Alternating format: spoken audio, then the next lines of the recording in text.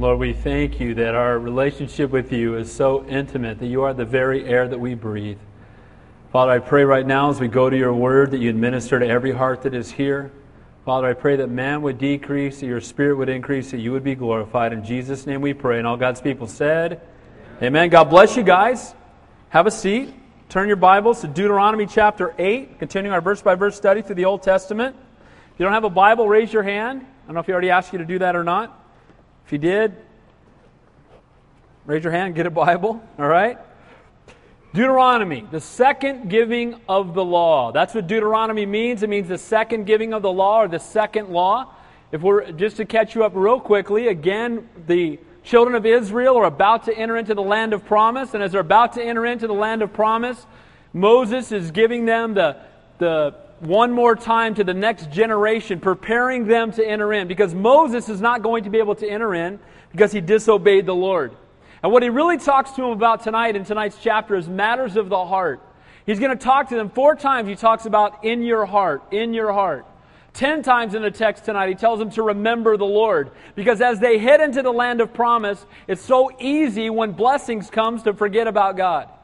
You know, it's one thing to remember God when you're hungry, and it's another thing to remember God when you've got everything that you need.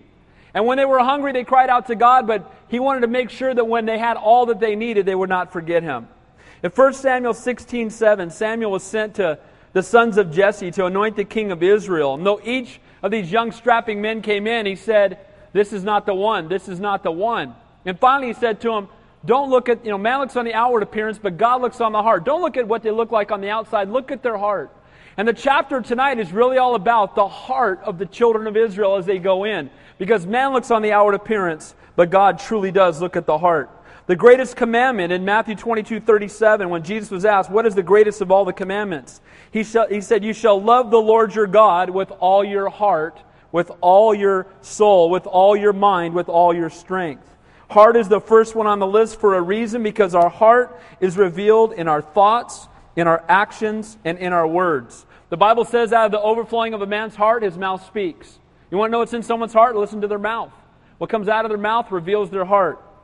Our heart is also revealed not only in what we say, but what we think and what we do. The heart of a man apart from God is prideful, it's self-centered, and it's wicked. It's concerned only with feeding its flesh. In Genesis 6:5, God said, the Lord saw the wickedness of man was great in the earth, and every intent and thought of his heart was evil continually. And you know what He did because of it? He brought a flood. And when He brought the flood, everybody was wiped out except for one man and his family. A man by the name of Noah, because he walked with God. And so it's really an issue of the heart. And so often we're trying to portray how we look to men, and God doesn't care how we portray ourselves to men. It's who we are in our heart that matters. And tonight, as they're getting ready to go in, 4 different times in the text, He's going to say, in your heart. And so tonight we're going to look at matters of the heart. In Psalm 51, written by David, and one of the things he says, right after he committed adultery with Bathsheba, is, create in me a clean heart, O God. So that means if you're here tonight, and after going through the text, you feel like your heart isn't where it needs to be, here's the good news. You can simply come before God and say, Lord, create in me a clean heart, and He will. He'll cleanse your heart even tonight. We can take a million steps away from God. It truly is only one step back. Salvation is ultimately an issue of the heart. In Acts chapter 2, after the Holy Spirit had come upon the church with power and great boldness, it says in Acts 2:37, now when they heard this, they were cut to the heart. Because it's in our heart where salvation comes. It's in our heart. You know, it's interesting. Some people struggle with the terminology, especially with kids, saying asking Jesus into your heart. But the reality is, it's pretty accurate. Because when we ask Jesus into our life, we're giving Him our hearts. We're giving Him everything that belongs to us. And so tonight, that's going to be the emphasis as He's encouraging them to head on in to the land of promise. He's really going to deal with matters of the heart. Blessed are the pure in heart, for they shall see God. And as the children of Israel are about to enter in, Moses continues to instruct them. So, in tonight's chapter, we're going to see 2 different things. He's going to remind them of the previous trials they had been through. And He's going to remind them so their hearts will look back at what had happened in the past. And it will quicken their hearts before Almighty God. And He wants to teach them that in times of difficulty, to trust the Lord, to seek Him daily. And by the way, as we will see, the number one way we see what's in our heart is during times of difficulty. You know, it's been said, if you squeeze a lemon, you get lemon juice, right? And if you squeeze a Christian, you ought to get Christ-likeness. It's real easy to be somebody who's on the cruise ship to heaven, but how do we respond in times of difficulty?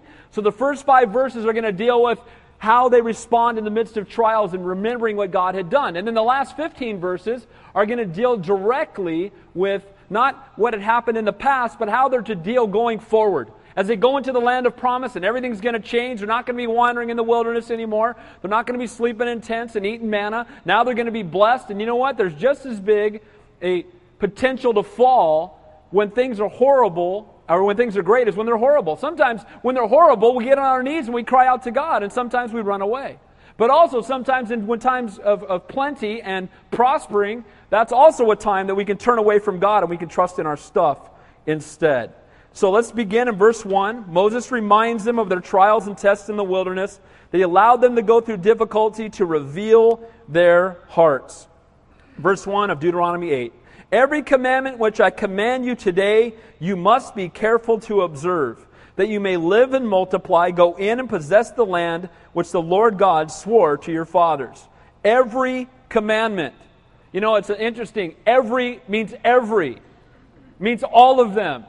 And too many Christians today, and we all have done it, right? Where we pick and choose sometimes. There's certain commandments we got no problem with. My kids have no problem when I tell them they must eat pizza. This is not a problem for them. You have to eat your pizza, no problem. Eat your lima beans, another question, right? And the reality is too, with us with God sometimes, we look at the commandments of God and some of them, yeah, that's no problem. But others we struggle with, and sometimes we choose like Saul did when bringing back Agag, the king of the Amalekites. Instead of wiping them all out as God commanded, he brought back the one thing that was the greatest prize to him. And sometimes we do the same thing with the Lord. We look at the commandments as suggestions. You know, as long as I keep most of them, I'm in pretty good shape, right? But God says every commandment. Now, why does He give us commandments? He gives us commandments, again, not because He's a no-fun bummer God, but because He loves you. He didn't just say, be careful to study them in your mind, but He says to be careful to what? Observe them. Knowing the Word of God here doesn't do anything if it doesn't transform your heart down here. You know, it's been said that people will miss heaven by 18 inches. They'll have an understanding of God in their head, but no transformation in their heart. Our lives should radically be different when we come to know Christ. Amen? We should be told we're new creations in Christ. And what He's telling them here is every commandment, everything I've told you guys, and everything I'm about to tell you, this all of Deuteronomy is one long speech. He says, everything I'm about to tell you, all of it, you observe it when you go into the land of promise, and all of it was given that you might be closer to the Lord. One thing to know, what the Bible says, another thing to live it out daily before God. And again, it is nothing short of rebellion to know what the Word of God says, but to live life in direct disobedience to it. And I'm amazed. And you know what? Can I tell you, I'm a sinner saved by grace like all of you. I blow it.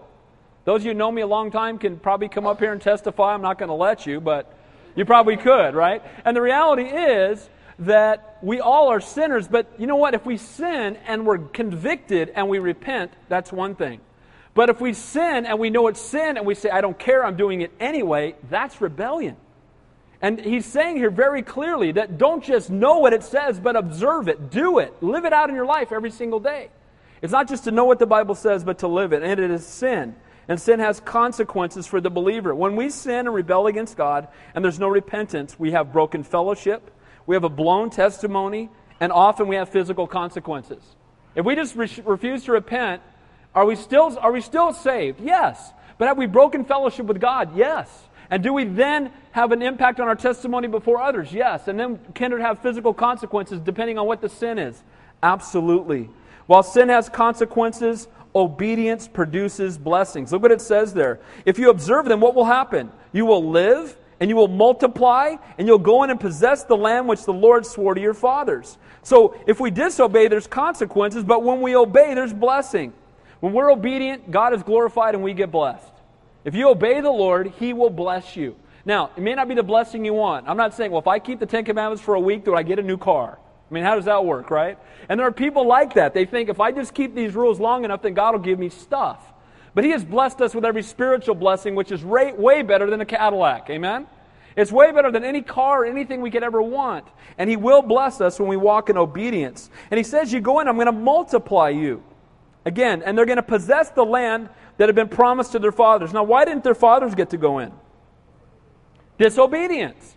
It was promised to their fathers. They were delivered out of bondage. They got all the way there, and then they sent the spies in, which was contrary to God's will. And then the spies came back, and they listened, and they didn't go in, and because of that, they wandered in the wilderness for 40 years and missed out on God's highest.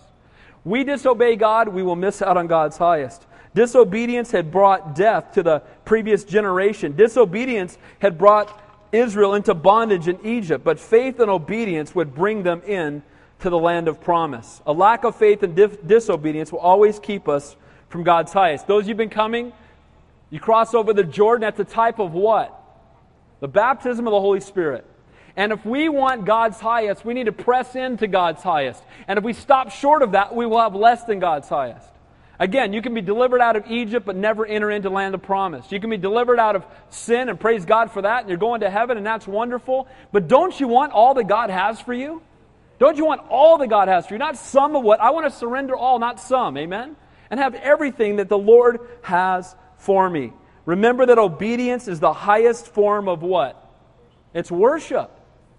If I can sing a song but not live for the Lord, and that's not really worship. And I can sing, Pastor Don used to say that Christians don't tell lies, they sing them. I surrender all. And he says, really, it should be, I surrender some. That'd be more accurate, right? And the reality is that we should give all that we have to the Lord, and we can't do it apart from the Holy Spirit. Verse 2. And you shall remember that your Lord your God led you all the way these 40 years in the wilderness to humble you and to test you. Does that ever bum you out that God tests you? Anybody ever struggle with that? Nobody's raising their hand, and lying is a sin, okay? Now, the reality is that we get bummed out. Well, wait a minute. Why do I got to take a test? I already got saved, right? I'm already going to heaven. What's the test all about? Can I tell you that tests are a blessing? Tests are absolutely a blessing from God. And he says there, remember that the Lord your God. So the first thing he says, remember, mark, recognize the Lord your God. First of 10 times he's going to say it in the chapter. Let me define those words for you. Lord is Jehovah. Jehovah means the self-existent or eternal one. Our God always has been and always will be. Amen? Nobody created him. He's before creation. He's over all creation. He's God. And then word Lord, or Lord your God, mean the word for your God, for God there is Elohim, which means supreme God. It's the same word that you see in Genesis 1. Okay? In the beginning, God. And it's plural, but in a singular sentence, pointing to the Trinity. So he says, remember the Lord your God. If you don't remember anything else I say tonight, walk out of here with remember the Lord your God on your heart. And when you're walking around tomorrow, remember the Lord your God when you're talking. Remember the Lord your God when you're driving. Remember the Lord your God when you're doing your work. Remember the Lord your God when you wake up in the morning and begin your day with Him. And he says, remember the Lord your God, but then he says, who led you all the way these 40 years in the wilderness to humble you. So why were they in the wilderness for 40 years? God was teaching them something. The previous generation had gone and rebelled against God, and so He took them on a 40-year death march. And you might say, man, that just seems really brutal. But God was teaching the next generation in preparation for what they were going to enter into. God led them through the wilderness to humble them and to show them their desperate need of Him. You know what can happen if we're never tested? We'll stop seeing our need for the Lord. If everything is always perfect and we never have any trials or struggles, then we won't find ourselves on our knees much. Have you ever noticed that when you're in a trial, you pray a lot more? Isn't that true? You lost your job. Oh, I'm praying. All the time now, right? Somebody in my family is diagnosed with a major illness. I'm praying all the time now. And we often say, well, why do I go through tests? Well, because He misses you. Amen? He wants to hear from you a little bit more. He loves you. And He wants you to come before Him. And He wanted them to learn that they needed His protection. Remember, they're backed up to the Red Sea. He opened it up. They saw, man, our God's an awesome God. The Egyptian army was coming. The Amalekites came against them. He wiped them out. Their need for provision. He brought food out of the sky to take care of them. He brought water from the rock. Their need for covering from the heat. He led them by a cloud. But He also desired to test them. This is a real key. Let me just really encourage you. You want to know where your walk is with God? How do you respond in times of difficulty? There it is. How do you respond when it's just not fair?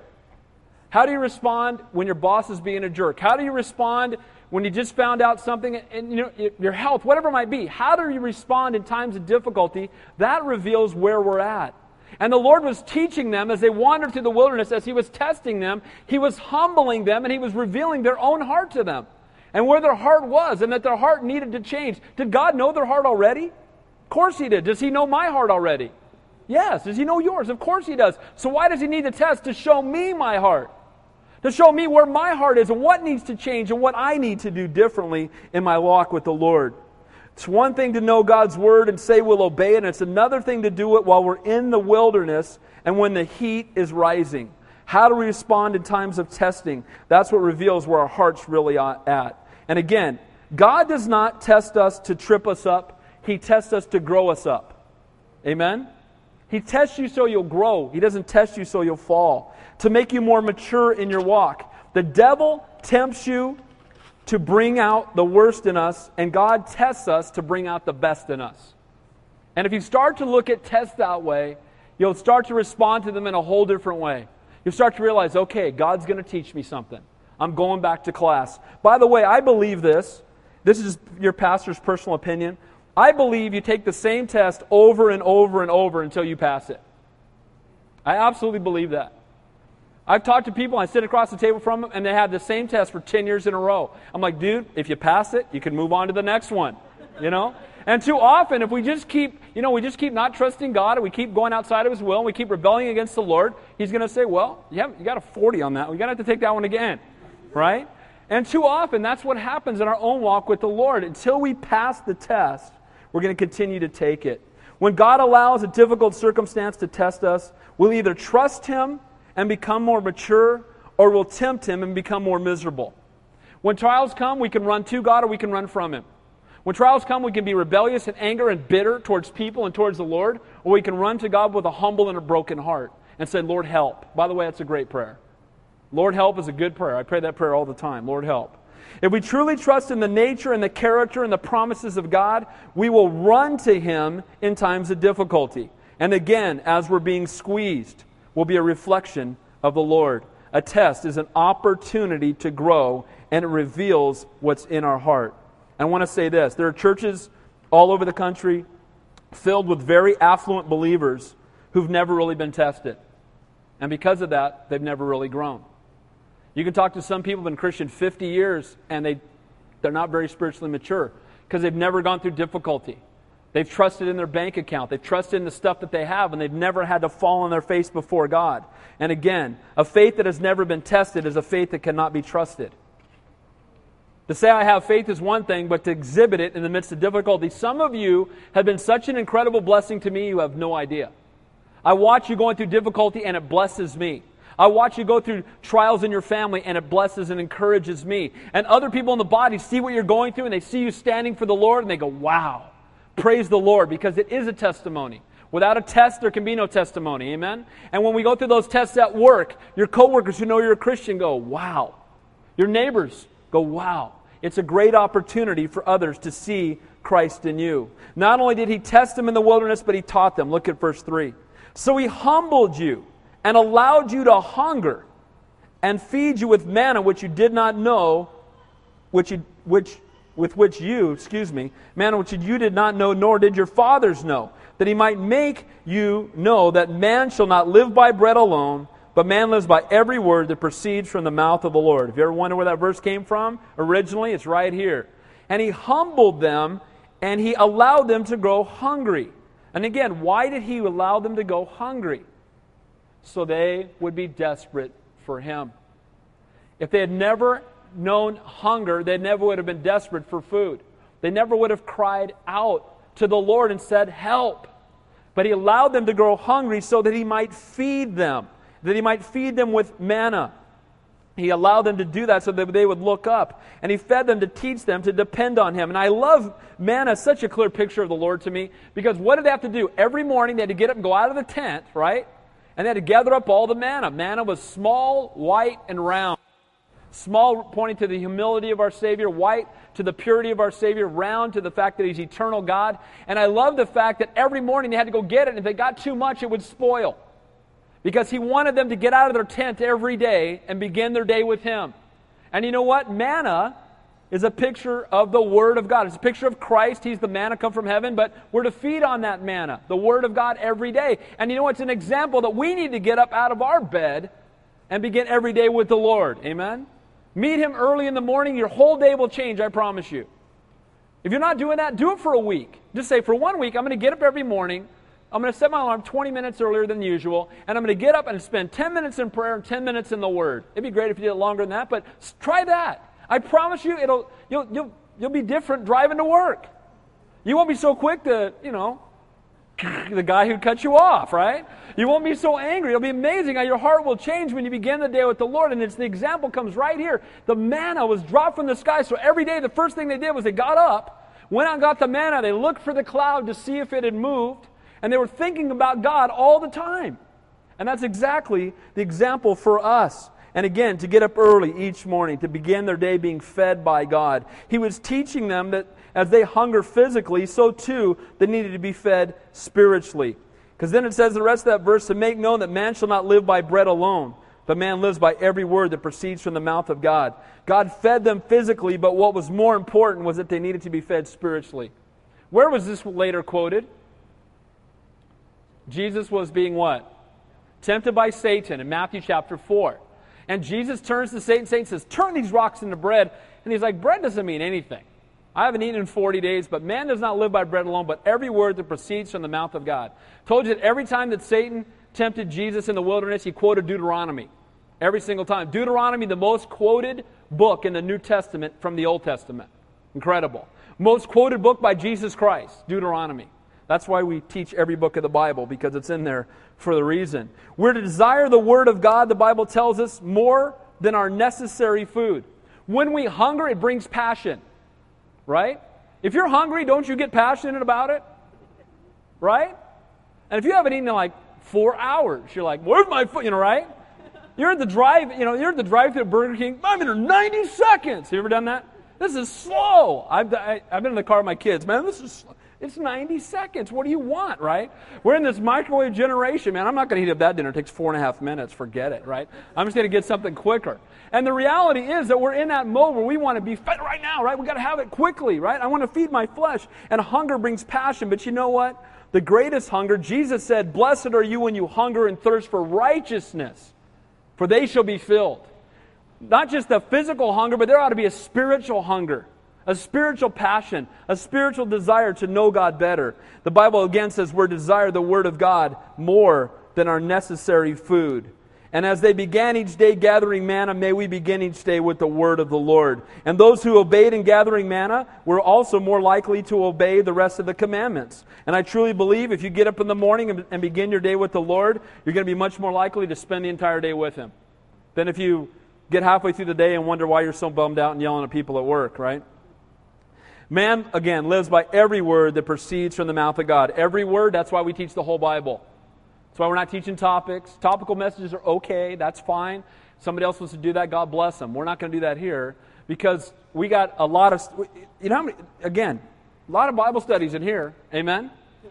We're going to be in this book for about 10 years to finish it, right? And so I don't have time to be teaching on 7 keys to joy. We need to teach Deuteronomy chapter 8. Amen? Now, it says in verse 4, your garments did not wear out on you, nor did your feet swell these 40 years. Now, does that blow your mind? They're walking for 40 years and their clothes never wore out. Now, I know my wife and daughter wouldn't be having that because you got to have new stuff, right? Doesn't stuff go out of style, right? Well, not in the wilderness. There it is. You're wearing it, get used to it, right? Can you imagine telling your kids? And what's amazing is that means when the kids grew, their clothes must have grown. I was just thinking about that. The kids are still growing, right? So the kid's got clothes when he's like 5 and he's 25, he's still wearing the same stuff. So it must be growing. That's pretty awesome, right? I mean, our God took care of it. The 3 questions of life is what can we eat, what will we drink, and what will we wear, right? And he's dropping food out of the sky, manna. He's bringing water from a rock, and he gives them 1 set of clothes and says, I got it taken care of. Just leave them on. They're going to fit you, all right? They're not going to tear. You're not going to have any problems. Our God is a great and awesome God. Again, cast all your cares upon Him. And can you imagine? It's a good thing they fit. Can you imagine 3 million people constantly running out of clothes? Can you imagine what a train wreck that would have been? But God takes care of the details, stuff we don't even think about. I never even thought about their clothes until I read this. Were you wondering? I wonder what they did for clothes. I never thought about that, right? Now, look what else it says. And their feet did not swell. Well, I never thought about that either. But the reality is, if you're walking around for 40 years, I'm thinking you got some swollen feet, right? And you know what's interesting? Is the number one reason that people's feet swell is a deficiency in their diet. And what I love about that is that means that manna was perfect. So he's dropping, pastry from the sky, and your feet don't swell. Now, that's good stuff, right?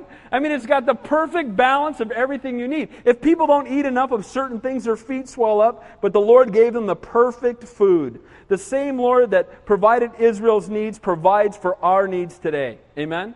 And you know what? He doesn't rain manna from the sky necessarily, but He gives you able hands and able feet and ability to go out and get a job, most of us. Amen? And when we go out and work, it's God who is providing. Amen? I've had people tell me God's not providing. I said, no, you're just not working. Right? Is God wrong? I don't think so. Now, some people, because of their health and things like that, can't work, and that's understandable. But I'm just saying that if we're not, God is faithful to provide. Always. He's not a liar. He says, one of His names is Jehovah Jireh, Lord God, our provider. Amen? And when people call, well, God's not providing, no, you're not working. And the Bible says that man will, what? Toil by the sweat of his brow. And God desires that we work. And I believe that it's got divine appointments all over it, because when we work, we get to be a Christ-like example to the world, and we also have opportunities to minister to people. Amen? If we're all laying at home just waiting for manna to fall out of the sky, we'd be a bunch of big fat Christians, right? We'd just never go out. But that's a good thing that God has us working. Verse 5. So their feet weren't swelling. Their clothes were growing with them. That's great. You should know in your heart, again, in your heart, that as a man chastens his son, so the Lord your God chastens you. So earlier He told them that they test you, that you may know that God may know, and you may know what's in your heart. Now He says, you should know in your heart that as a man chastens his son, so the Lord chastens you. What does that word chasten mean? To what? To discipline. Know in your heart that after years of slavery, they had to learn freedom. And they had to learn how to live their lives, because before they were told how to live. And now the Lord was walking with them, and He was disciplining them that they might live a godly life before Him. Those who the Lord loves, He disciplines. Now sometimes we only think of that word discipline means when we disobey, we get whacked with a ruler, right? Disobedience. But you know what? Discipline also means teaching you how to live. Amen? It's discipline. It's teaching my kids discipline when I say when you get up in the morning, you make your bed. That's teaching them discipline. That's not punishing them for doing something wrong. It's teaching them to live a disciplined life. God does the same for us. He gives us direction for our life that we might walk before Him in a disciplined way. Discipline is evidence of God's love and our membership in His family. He's our loving Heavenly Father discipling us that we might grow and be spared from harm. The secret to growth when we're being discipled is to humble, or being disciplined, is to humble ourselves and to submit to God's will. To resist His chastening is to harden our hearts and to resist the will of the Father. I don't like being disciplined. How about you? But you know what? God wants us, when we are being disciplined, to come with humility and brokenness and say, yes, Lord, you're right. Yes, Lord, I've blown it. Isn't it hard to say I'm sorry sometimes? Isn't it hard to repent sometimes? Yes, it is. Especially when you have to go to somebody else. That's even harder. Right? But that's the Lord's will, so that we might grow spiritually. So, Moses first reminds them of the trials and tests in the wilderness. And he wants them to know they went through it, that they might be disciplined. And that you were there in the wilderness, you saw God's mighty hand. Now the rest of the chapter, he's going to exhort them as they're about to enter into the land of promise. Because remember, the land of promise is the Spirit-filled life, to experiencing God's highest and His richest what He has, as He has for them. Not enough to be brought out of Egypt, but God had more. And so too for you and I. Salvation is a blessing. Salvation is key. We must be born again. Amen? But salvation is the beginning point, not the ending point. In our walk with God, that's where it starts. And often, again, you've heard me say it 100 times, you get the get out of hell free card, you put it in your wallet, and you think, cool, I'm set. Now I can go live like the world. No, that's where we start. And that's where we move on in our walk with the Lord. So let's take a look at Moses exhorting them as they get ready to enter into the land of promise. Because again, there's pitfalls in the midst of trials, but there's also pitfalls in the midst of prosperity. Therefore, you shall keep the commandments of the Lord your God, to walk in His ways and to fear Him. So the key to opening the door to the promised land was obeying the Word of God, walking in His ways, and having reverence for Him. The Bible says the fear of God is the beginning of wisdom. You want to have wisdom in your walk with God? Fear God. Have reverence for God. And sadly, there's too many people today that have no fear of God whatsoever. We live in a country right now that has very little fear of God. They mock God. And as believers, if we want to have wisdom, we should fear the Lord. And He says there, you shall keep the commandments of the Lord your God, to walk in His ways and to fear Him. If the people of Israel disobeyed God's word and walked in their own way and had no fear of God, they would be inviting God's righteous judgment upon the nation. And so too, when you and I don't listen to God's word and we walk in our own way and we don't fear God, then guess what? God loves you enough to bring your sin to light and to administer godly discipline. I tell those people all the time, they'll say, yeah, man, I did this one time and I got caught. Man, God must love you. Amen? I did it once and I got totally, my buddy, does it 1,000 times. I do it one time and nailed, right? God loves you. And realize that He loves you enough to bring your sin to light that He might restore you to right fellowship. That's the God we serve. Those who the Lord loves, He disciplines. He loves you enough to discipline you that you might be restored. Verse 7 and 8. For the Lord your God is bringing you into a good land, a land of brooks of water, of fountains and springs that flow out of valleys and hills, a land of wheat and barley, of vines and fig trees, pomegranates, a land of olive oil and honey. Now, you might read that list and say, well, that sounds okay. Imagine living in the desert for 40 years and wandering around eating manna. And manna's a blessing, but I'm thinking you might get tired of manna. I mean, if they're dropping glazed donuts out of the sky, after a while you're like, okay, I'm thinking something else would be good right about now, right? And the reality is that He says, look, He's going to bring you into a land where there's going to be fountains. Again, you're living in dirt, right? It's dry, it's hot, and there's going to be fountains and springs. And if you've been to Israel, those who went to Israel with us, there's water everywhere. And it's beautiful. The Jordan River is beautiful. Where the water comes up out of the ground, the Sea of Galilee is maybe my most favorite place on this planet. It's beautiful there. And He says, I'm taking you out of the desert, and I'm going to bring you into a land flowing with milk and honey, a land where water is sprouting up out of the ground. And not only that, waters and fountains everywhere, but wheat and barley and vines. So they had grapes and wine and fig trees and pomegranates and olive oil and honey. Somebody's probably thinking, manna with some honey on it. That sounds good, right? I mean, right? We finally got something to put on our manna. This is going to be wonderful. And wheat and barley. And so this is such an incredible blessing, from a place of dryness to a land with rich blessings. Isn't that the same thing that happened to us when we got saved? We went from a place of spiritual dryness. And now the Bible says, as born-again Christians, out of us flows torrents of rushing what? Living water. And the water's flowing out of us now, amen? And we used to be spiritually dry, and we couldn't have any real impact on the world around us. If we did, it was a negative one. But now, filled with the Spirit of the living God, we just gush out on people. We went from dryness to a land of flowing with milk and honey. And praise God that He did that for each and every one of us. It's interesting that the difference between a Spirit-filled life and a life of disobedience is that as we walk in obedience to God, there is that water that pours out on others. And when we walk in disobedience, we dry up. Even as Christians, I believe we can live lives of dryness. How many of you ever felt spiritually dry before, right? How do we get back in the flow, right? Get back in the Word. Spend more time in prayer again. Get back in fellowship, right? Ask that the Holy Spirit will be poured out upon you in a mighty and a powerful way. Verse 9, in a land in which you will eat bread without scarcity, in which you will lack nothing, a land whose stones are iron and out of whose hills you can dig copper. And I just love the Bible because it's always 100% accurate. And it's interesting that just a few years ago, in these very hills, ancient copper mines were discovered just right below the Dead Sea. And there's copper and iron ore all over the place. And again, God's Word is always right. And I love it when people say, oh, well, they never found that. No, they haven't found it yet. Amen? Because they always do if they keep looking. Because God's Word is always accurate. So they went from a place in the desert to a place that was very rich. A place that would feed them, that would care for all of their needs. Again, that would have the metals they would need to make the tools they would need, that they would be able to trade with. And again, it's important to note that every Old Testament physical point points to a New Testament spiritual one.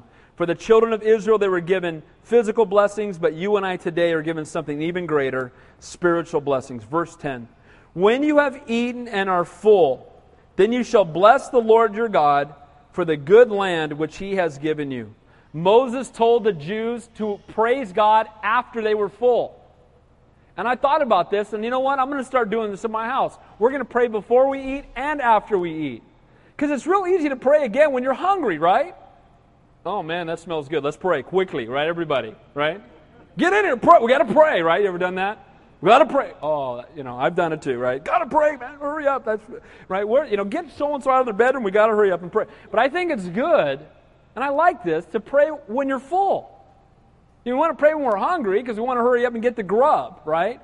But I think it's good maybe at the end of the meal, because that's what He told them. After you're full, after you fed yourself, stop and give thanks so you don't forget the Lord. Bless the Lord for the land which He has given you, because if you don't, you're going to forget. You're going to be fat, dumb, and happy and forget God, right? You're going to be so filled with the things of the world. Verse 11, beware that you do not forget the Lord your God by not keeping His commandments, His judgments, His statutes, which I commanded you today. Do not forget. One of the greatest physical dangers of blessing is a loss of desperation for God. When we have so much, we stop being so desperate. When we have everything we could possibly need, and we think, well, I don't... And I've had that happen. And I'll tell you what, can I encourage you? I'll be sitting in a group of guys, what do you need prayer for? I don't need prayer for anything. I'm set. Dude, really? I don't get that. I mean, I'm like, I got 800 things. I can only give you 3? Early? Okay. Right? And the reality is, I'm set, well, you're not spending too much time with the Lord. Amen? You're not interceding on people's behalf. Don't you have some unsaved family members? Aren't there some people that need to know the Lord? But what happens is we lose that desperation when we get to the place where we have a lot of stuff sometimes. And He's saying, don't get complacent, because you're going to go in and you're going to have grapes now. No more just manna, grapes and wheat and barley and vines everywhere with wine. And man, it's going to be wonderful. Land flowing milk and honey fountains. You're going to go swimming. Can you imagine you're in the desert, you're going swimming? Oh man, I can't wait, right? And the reality is that we can be sitting in the pond eating our grapes going, now what happened? You forget about God completely.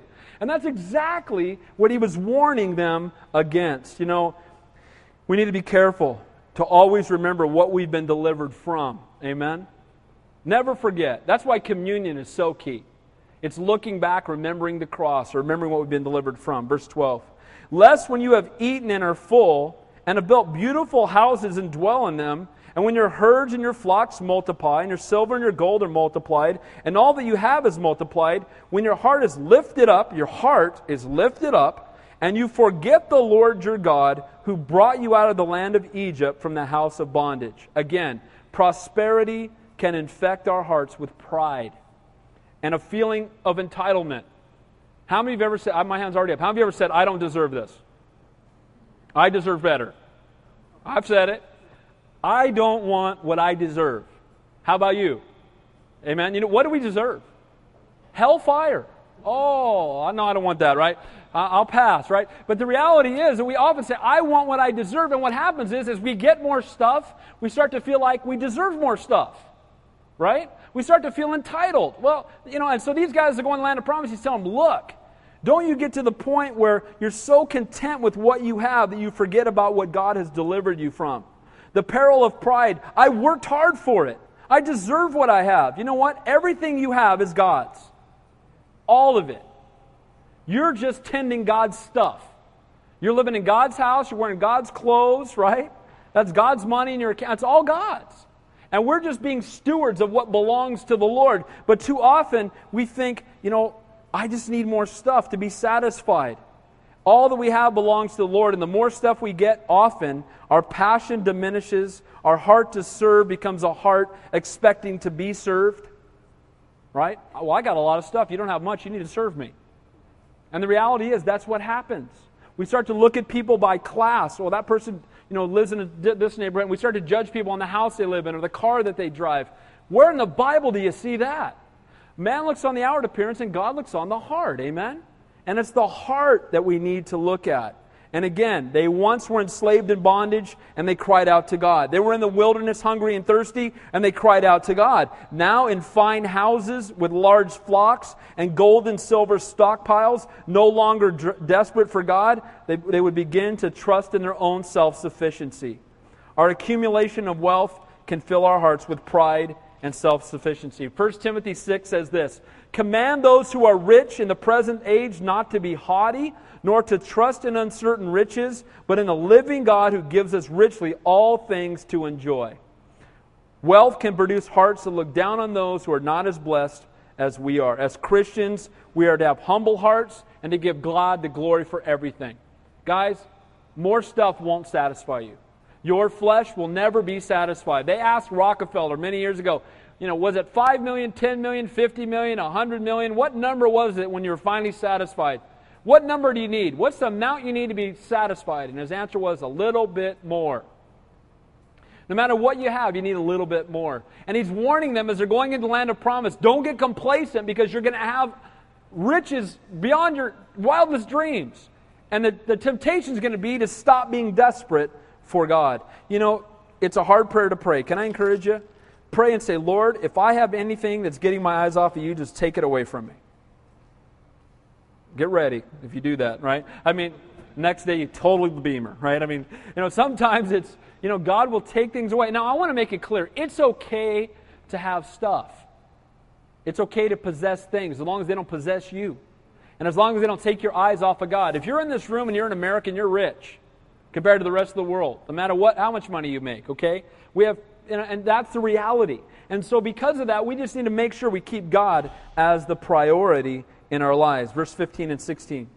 "Who led you through the great and terrible wilderness, in which there were fiery serpents and scorpions and thirsty land where there was no water, who brought water for you out of the flinty rock, who fed you in the wilderness with manna, which your fathers did not know, that he might humble you, that he might test you, to do your good in the end." Now, Moses was warning them to be wary of pride, and what does he do one more time? He reminds them of what God had already done for them. How can we be prideful when we think about the cross? How can we be prideful when we look back at our sinful, wicked lives and how God saved us? How can we boast in anything? All we should be doing is coming before God and boasting in Him. And what he says is, what did God do for you? He led you through the wilderness. He had the cloud there to lead you. Otherwise, you'd have got lost. Right? If the Lord wasn't leading you, you would have got lost. He delivered them from the fiery serpents. What are the fiery serpents a picture of? What did they have to do? Remember, they got bit. And what did they? Made a brass pole and put what on it? A serpent. And they held it up, and everybody had to look to the serpent, and anybody who'd been bitten would be healed. Now, what is that a picture of? A serpent's a picture of Satan or sin. So you say, wait a minute, they're looking to sin? They get bit and they look to sin to be healed? That doesn't make any sense to me. Unless you read the verse where it says, "He who knew no sin became sin for us." Amen? That serpent on the pole, brass, is a picture of judgment. It's a picture of Christ. And he said, you were bitten by the serpent, and if you look to the cross or to the brass pole, the picture of the cross, you were healed. It was God who did that for you. He's reminding them. He brought water from the rock. He brought manna from the sky. God had provided everything that they needed. They were destined to die in the wilderness without His help, and He was the one who came along and rescued them. And in the midst of all that, it was a test to mature them in their faith, to get them to trust in God. Verse 17. "Then you say in your heart, my power and the might of my hand have gained me this wealth." What must God think when we act that way? What must God think when we start taking praise from men for the things that we accomplish? Without Him, we can do what? Nothing. And the word in the original language for nothing is nothing. You can do nothing. So that means anything you do, who should be glorified? God.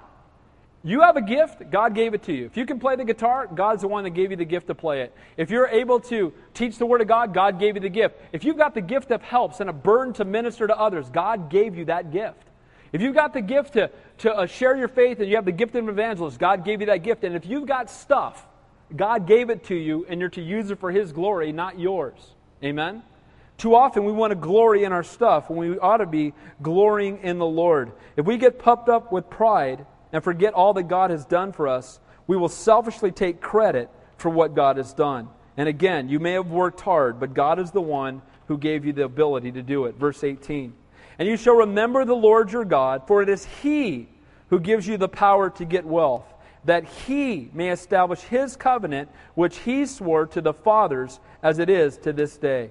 Remember the Lord your God. He says it 10 times in this text, because He knew when they got around riches, they were going to be very quick to forget.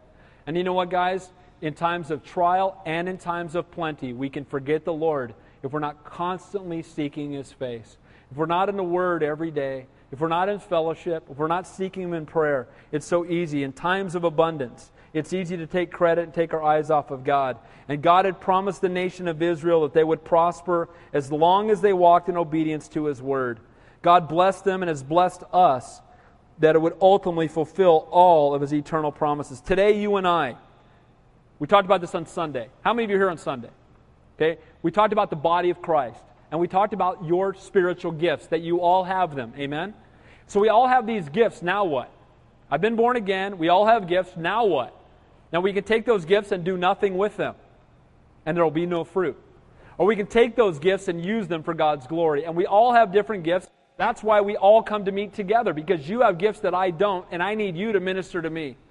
And I may have gifts that you don't, and God will use me to minister to you. And that should be happening throughout the whole body. Some of us are eyes, and some of us are ears, and some of us are hands, and some of us are feet, and that's why we come together as the body of Christ. And what he's saying here again in this text is that we're to use what we have for His glory. And the Great Commission is to go out and use our gifts that He might be glorified to reach others for the kingdom. Last 2 verses. Then it shall be, if you by any means forget the Lord your God and follow other gods and serve them and worship them, I testify against you this day that you shall surely perish. That's a pretty stiff warning, isn't it? He says if you just disregard the Word of God, and if you forget the Lord and you start worshiping other gods, it is going to result in your judgment. They're going into the land of promise. They're entering God's blessing, and they were not to forget the goodness of God. They were not to forget the fact they've been delivered from sin, from Egypt, a picture of sin. Forgetting God's goodness and ultimately would lead to them rejecting God's authority. If you forget how good God is, you're going to see no need to obey Him. Why don't people fear God? They forget how good God is. They don't know His grace. They don't know His mercy. They don't understand His love. So they say, who's God to tell me what to do? Oh, just your Creator, that's all, right? Just the one who suffered and died that you might have eternal life. The one who put the stars in the sky, the one that numbers the hairs on your head, and the one you're going to stand before on Judgment Day. But other than that, nobody's significant, right? I mean, the reality is that God is God and we need to honor Him. But sadly, too many people, because they don't know the goodness of God, they reject the authority of God. And so He's saying to them, don't forget how good God is, because if you do, you will no longer honor Him. And you'll no longer allow Him to have authority in your life.